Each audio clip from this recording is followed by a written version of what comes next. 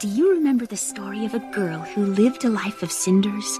And how she found true love because she kept a beautiful dream in her heart?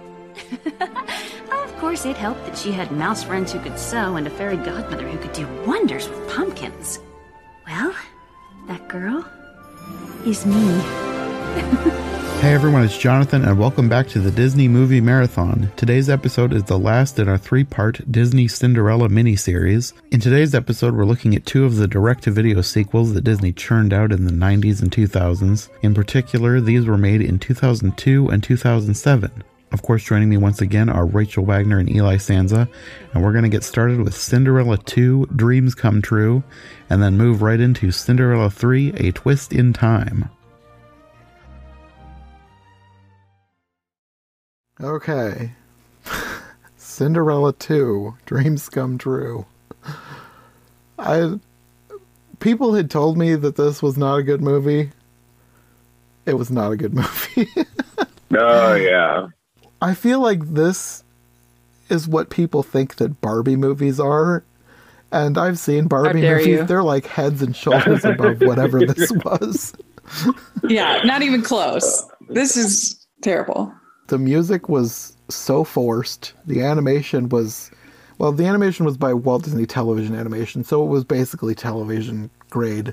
It was not a good successor to the original Cinderella. You could tell that they were trying, but they didn't try hard enough. It was very cheap. Especially the whole Jacques becomes human. That is just painful. This basically felt like 3 episodes of a Cinderella TV show that wasn't very good. Yeah, that's what it felt. I hate it. It was not a real movie. It was just 3 segments in one, which I always hate when they do that because it feels like a cheat. But yeah, that happens several times in like Disney movies. But I wouldn't have minded that as much if I were entertained a little bit more by those 3 segments. One was about Cinderella, learning to live in the castle. The other was about Jack turning into a human, and the other was about Gisela. I can't remember which one's which, Anastasia or Gisela. Anastasia falling in love with the local baker in the village, and all of those 3 things could have been interesting premises, but they didn't do a lot with them. They were just bland. Mm-hmm. Yeah, they didn't give enough time to any of the stories. And even if they had, the only one that I would have been slightly interested in is the last one. The other 2 stories were just so boring. They were almost the same story with the change that Jacques became human. Basically, Cinderella is now in charge of all the parties. She's got to put on a party in all these episodes. And that's all that she's good for now, I guess. Yeah, that's her big thing, evidently. And I also have questions about the narrative thread that ties these together. Does the fairy godmother now live in the castle? Because the whole premise of this movie is that she and mice are telling each other stories about Cinderella. So did she just move in? I don't know. I don't think she needs to move in because you can teleport. So she shouldn't move in. But maybe she did. Who knows? Although I'm sure that they're still friends. The fairy godmother is the whole reason why Cinderella is even living in the castle in the first place. So he owes her. So why not give her a room? You owe me. Give me a room. Yeah. It's not completely outlandish for her to request that. And the whole thing with Lucifer and his girlfriend, where did that other cat come from? My question is, why did they get another cat when Cinderella has mice friends? Why would they get a cat for the castle? And that cat was hideous. I prefer Lucifer. She was just, I don't know. It looked like she was trying to be snooty, but it was just a bad character design, if you ask me. I didn't like her at all. No. Terrible. Yeah. No, a lot of things about this movie were unmemorable, including like that, like love interest for Lucifer, and giving Lucifer a girlfriend cat and turning Jack into a human. These are all really like uncreative premises. This is like the kind of things that like I don't know, a kindergartner could come up with these plots. Like it's not. Yeah. the whole thing felt like bad fan fiction by like a 10-year-old. Yeah, and it would have made more sense for Gus to be insecure and get turned into a human, because Jacques was the one that was confident and bossing everyone around. Like, he didn't need to get turned into a human. It was terrible. Yeah, I hate it. Yeah. Yeah. One extremely petty nitpick that I have is in the second story, the party ends up being a carnival at the end, and there's a Ferris wheel. And again, like, what year is this? Because Ferris wheels weren't invented until like the late 1800s. Oh, I never thought of that. Is that historically accurate? No, definitely not. And also the whole thing about the elephant and mice. That was so ridiculous. Elephants are afraid of mice, so apparently Jacques can control what the elephant does, and that's why he wants to become a mouse again. It was so dumb. Oh, God. Yeah, this is one of the worst. It's not the worst. I think the worst of the cheapquels is The Hunchback of Notre Dame 2 is an abomination. I still haven't seen that one either. My least favorite of the cheapquels, like Cinderella 2 is down there. I also didn't like the Little Mermaid 2. I thought the Little Mermaid 2 was really poorly done, and I also didn't like the Lion King 2. Oh, really? So I'd say the Lion King 2 is one of the more tolerable ones, but also the Fox and the Hound 2 is so bad. It's a midquel, so it's supposed to take place in the middle of the movie while, because there's that break in Fox and the Hound, and they go to like a carnival and meet up with Reba McEntire dog. It was really bad. Exactly. I haven't seen the Fox and the Hound 2 yet, but I heard people talking about it. The premise sounds really weird, and it sounds like it has like nothing to do with the Fox and the Hound. It's like, why are we? Is some Reba McEntire dog? You said, yeah. That's a completely different. Yeah, nothing. Yeah, completely different from the plot of the original movie. It was just like a drama about two friends who become enemies. Yeah, Pocahontas 2, I'm not a fan of. I didn't like Milan 2. I don't like that one. We'll talk about Cinderella 3. That one is actually pretty decent. Actually, the Bambi 2 isn't that bad. It's better than you'd think. But most of them, most of these cheapquels are just so bad. Cinderella 2 is definitely one of the worst. Mm-hmm. Well, let's talk about the cast of this, because I was surprised at how many good voice actors were in this, and I didn't really like a lot of their performances, even though, like, they're good actors. I've heard them in much better things. I mean, they can't save it. If it's a terrible story, what can they do? Yeah. You have Jennifer Hale as Cinderella, Rob Paulson as Jacques, but he's also the Duke. It doesn't say that, but I'm 99.9% sure he's also the Duke. Yeah, it says on the Wikipedia, he's actually a ton of the characters. He's Jacques, Grand Duke, the baker, Sir Hugh, and Bert, and the flower vendor. Yeah, he's all over the place.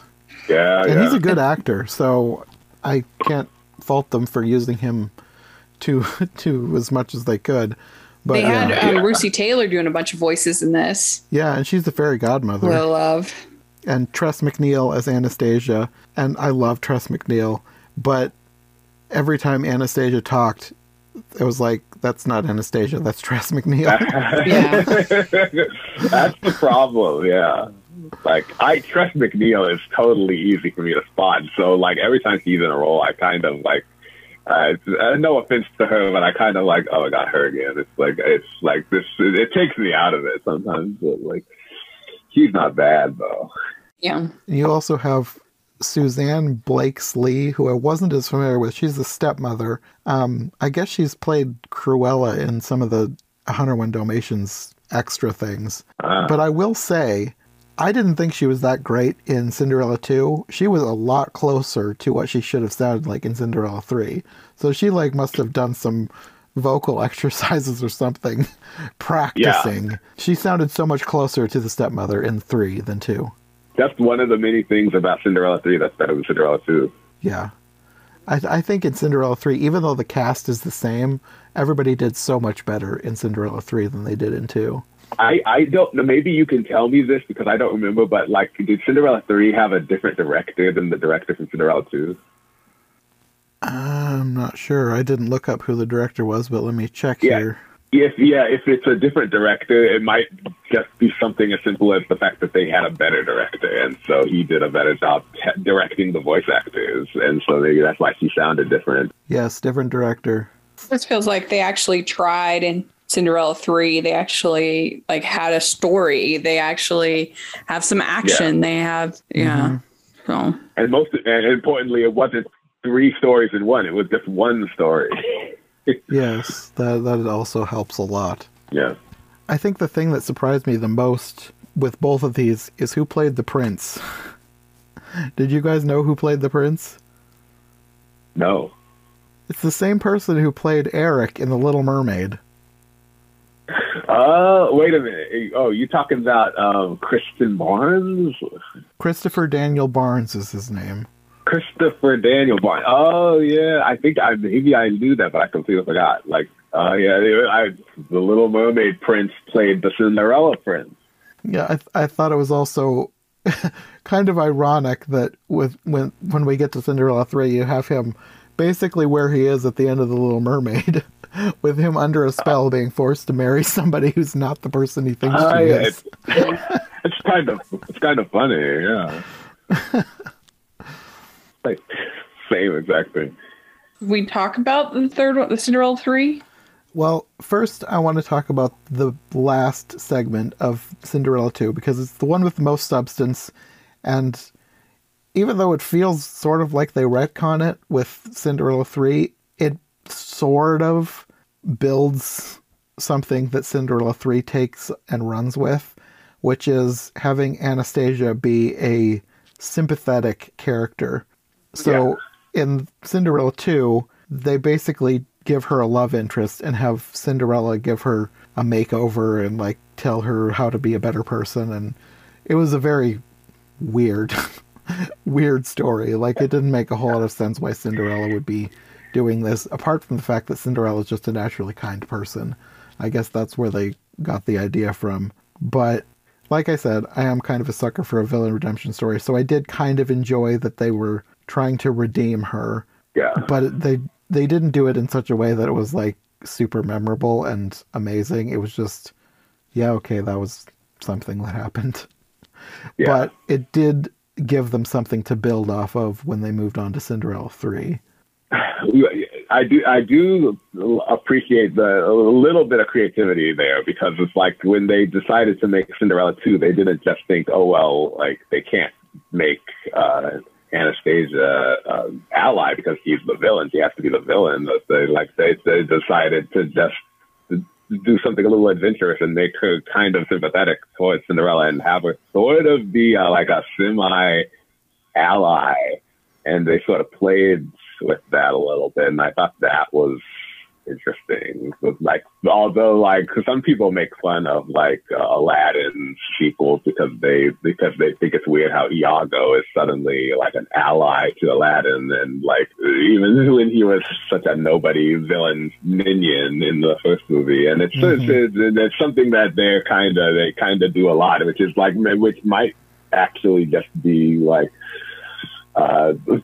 lack of creativity. Who knows? We need more characters. Let's turn the villain into a good guy. That'll be what we do. And but if it's done well, then it's fine. I don't mind that. Although villain redemption stories for me can be tricky to pull off sometimes. Yeah, and I don't think they did that great of a job in this one, because it kind of sort of comes out of nowhere. Even though they do spend the most time with this story and they flesh her out more than they would have, or more than they did with any of the other extra characters in the other stories, it still feels very short and like they should have given it more time and made it make more sense that Cinderella's all of a sudden on her side, being basically a sister to her and giving her a makeover. And yeah. I mean, it was fine. It was the most fine part of the whole movie, but it didn't rescue the movie in any way for me. Well, I do agree with you that was probably even though it wasn't that great, I do agree it was probably the best segment of the three. Mm-hmm. Well, then moving on to Cinderella 3, for me at least, begs the question of, like, what time period is this? Because when we get to Cinderella 3, it's their 1-year anniversary. So what time period was Cinderella 2 supposed to be taking place in? Because they're 3 completely different stories taking place in different times, but, like, Anastasia at the beginning of 3 is back to how she was in the first one. You can tell that she still has glimmers of the character we saw in number 2, but her hair is back to being the normal. She's back to being an extreme brat fighting with her sister. So I'm wondering if Cinderella 2, at least the last segment, was supposed to take place more than a year after they were married, because the Cinderella 3 is their 1-year anniversary. Because otherwise, they basically retconned it.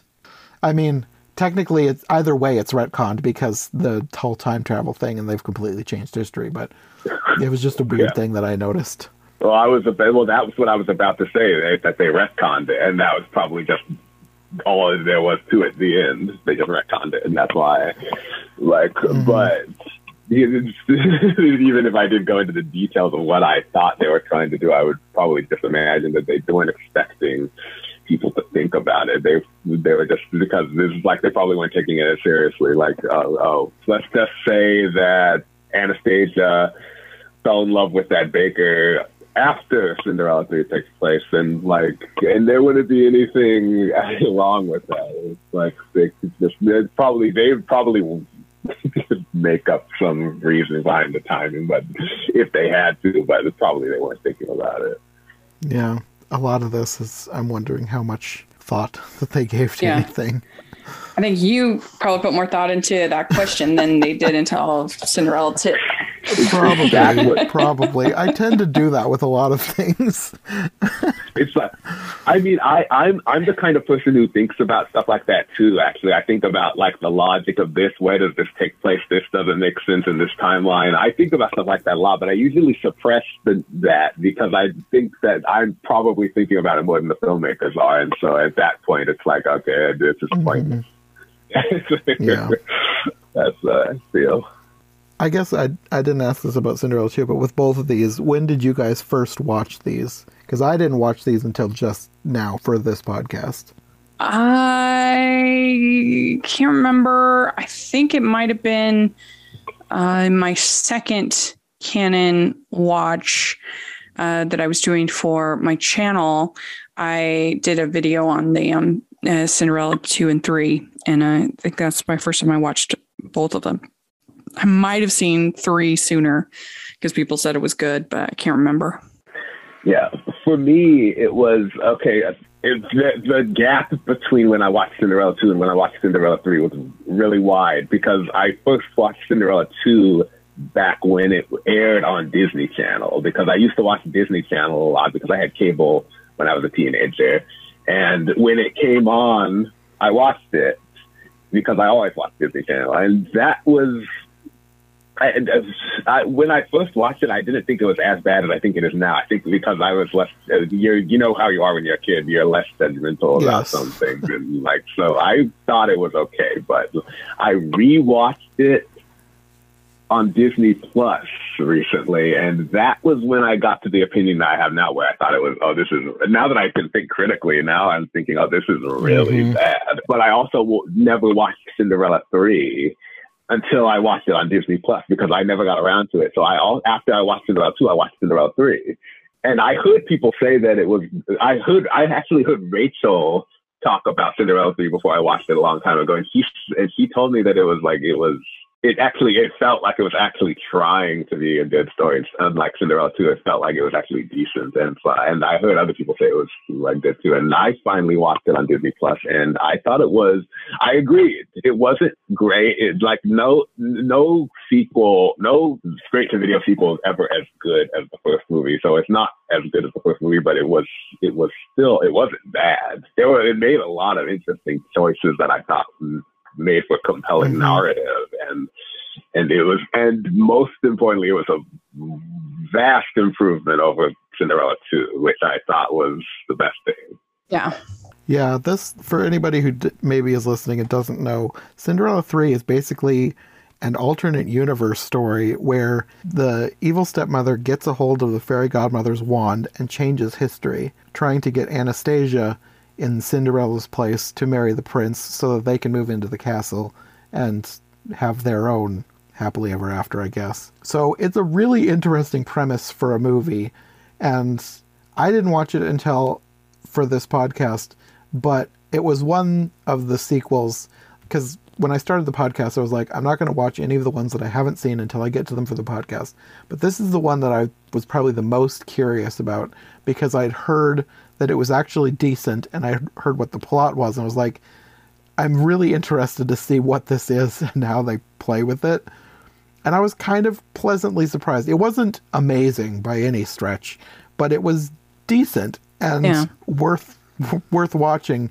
I don't think it was worth making as far as like as an actual successor to the original Cinderella. I don't think this needed to have been made at all.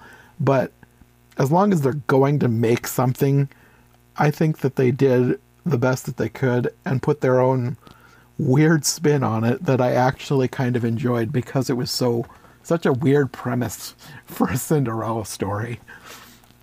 Yeah, I think it like I said, they tried. They had a story, and there's some fun action. The animation is not atrocious, which most of these cheapquels, the animation is really bad. But I really like the whole scene where the carriage race, I guess you'd call it, is really good. Well done. Yeah.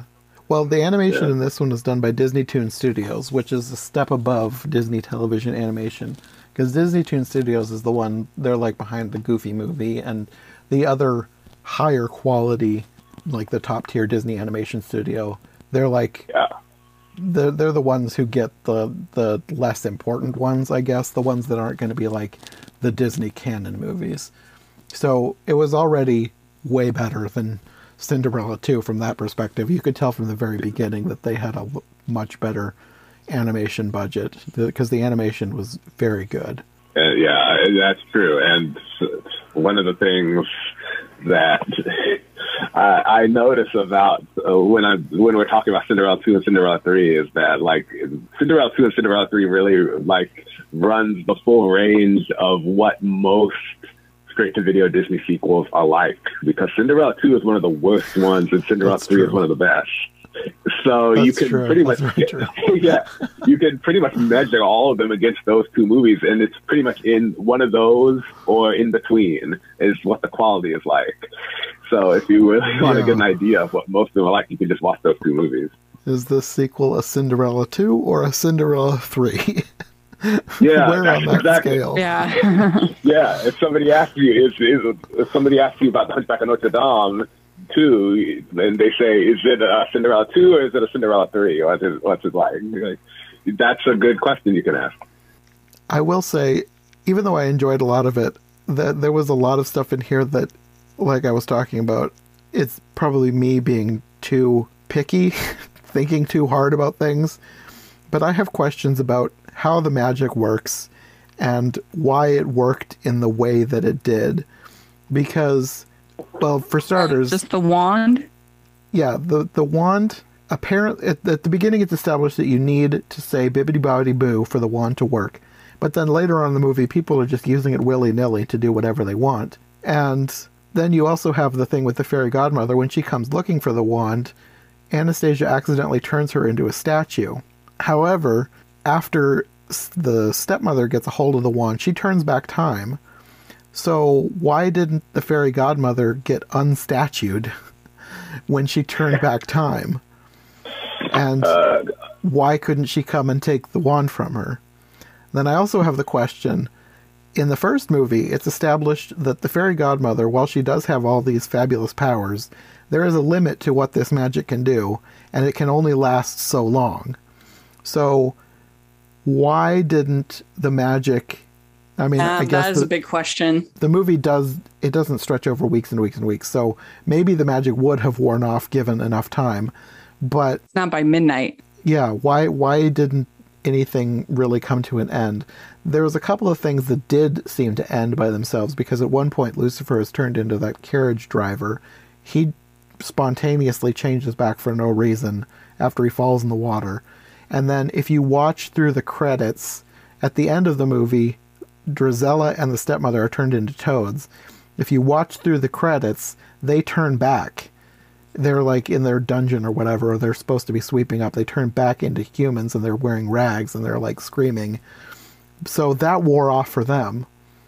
So I'm just wondering how all of this magic was supposed to stick. And at least the part where they turned back time stuck, because the fairy godmother asked if they wanted to return to their former lives, and they were all confused, and she was like, oh, never mind. So they apparently stay with this new timeline that's been created. But I'm just wondering why that didn't come to an end either. So again, this is probably me just overthinking everything way too much. But I still have questions about how all this magic is supposed to work. See, I've definitely thought the same. This is kind of why I hate time travel movies. Yeah, that's true. I mean, you do have to kind of accept a lot of nonsense when it comes to time travel, but but I don't know why they couldn't have done something that ends at midnight, because I mean, it was just Cinderella that day for some reason ends up in midnight, but I would think if they're going to change the whole time space continuum, then I want to address it. And maybe it would have, because I mean the stepmother and Drizella, their spell wore off at the end, but so maybe everything would have, but I don't think the timeline ever reverted back, so who knows. Yeah But at least they tried. Yeah, and they tried harder than they needed to. Like, they could have made another Cinderella 2 and just put it out there because kids would buy it either way. But I enjoy the fact that they actually did try and make a decent movie. Yeah, I don't even care if the time travel logic makes sense or doesn't make sense, because all I care about is if I'm emotionally invested in this story and if it's well written, because like then I can put the science aside, or the quote unquote science, and just to focus on the characters and the plot, and this does a decent job with that. So like I was like satisfied either way.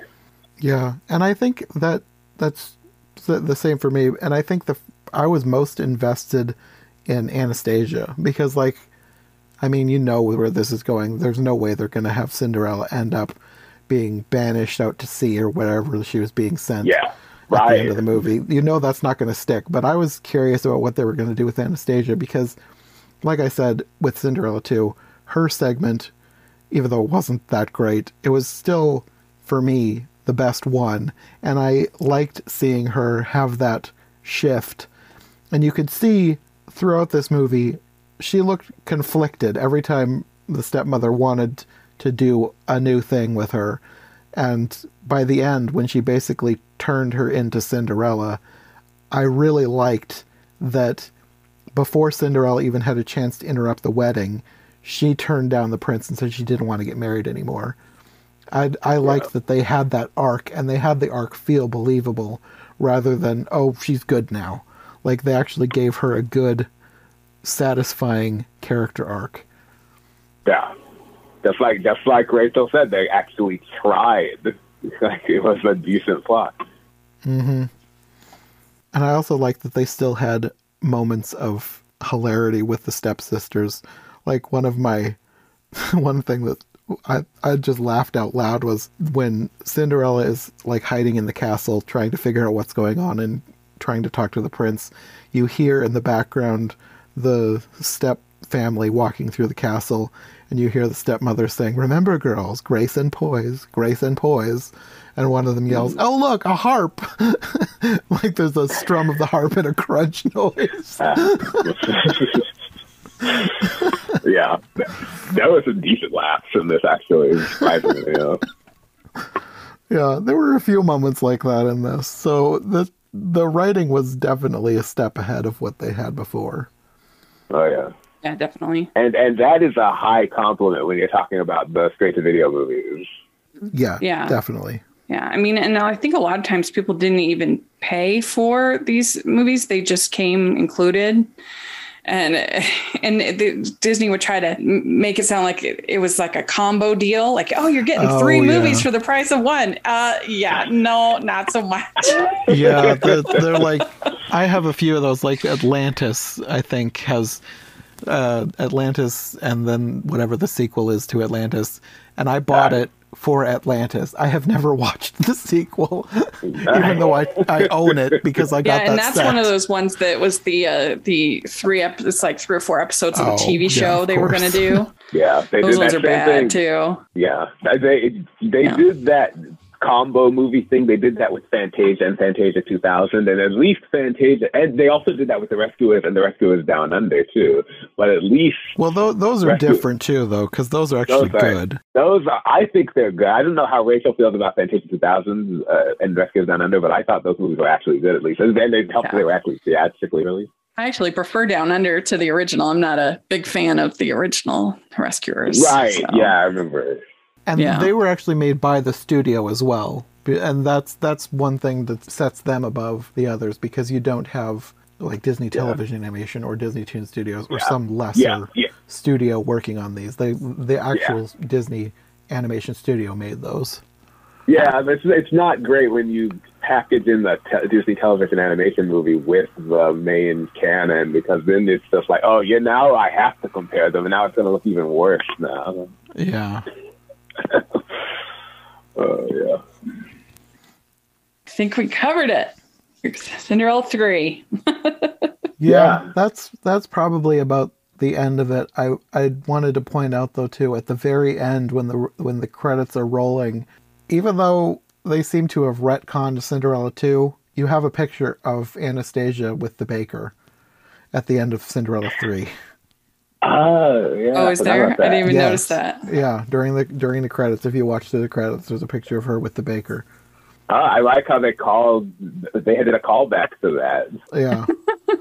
So maybe even though history has been changed, she'll still eventually meet him and fall in love with him. They're destined for each other. Right. Hopefully they made a good couple. Fingers crossed. But yeah, that's the sequels to Cinderella. Yeah. Always fun to talk. Sometimes you get more out of talking about bad movies than talking about good movies. Yes. No, I've found that to be true. Sometimes it's terrible. Yeah.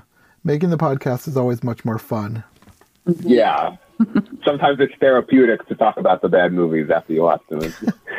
Yes. Like, oh my God, did you hate that as much as I did? Pretty much, yeah. It's always, at least for me, it makes it worth it. Worth having sat through this terrible movie to make a fun podcast with somebody. Yeah. Well, thanks for having me on. It's always fun to talk Cinderella. Yeah, thanks for joining me. These were fun episodes. Yes. Thank you for inviting me. I always love talking to Rachel and Jonathan. Yeah, you too. It's always fun to do these.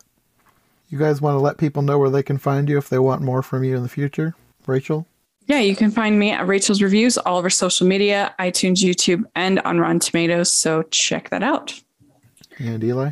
Yeah, you can find me mostly on Twitter. I'm at eJunkie2014, and I also have a blog called Entertainment Junkie Blog, and the website is ejunkie.blog.com, where I go more in depth about the history of entertainment. Okay. We will probably see you again in the future. We don't have any immediate plans, but I'm sure you'll be back for more in the future. So until then. Thanks. Bye. Thanks for listening to the Disney Movie Marathon. If you like what you've heard, make sure to subscribe on your preferred podcast platform or to our YouTube channel.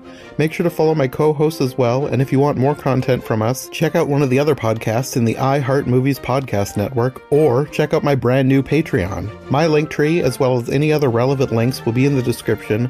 We'll be back soon with another brand new episode, so thanks for listening, and we'll see you next time.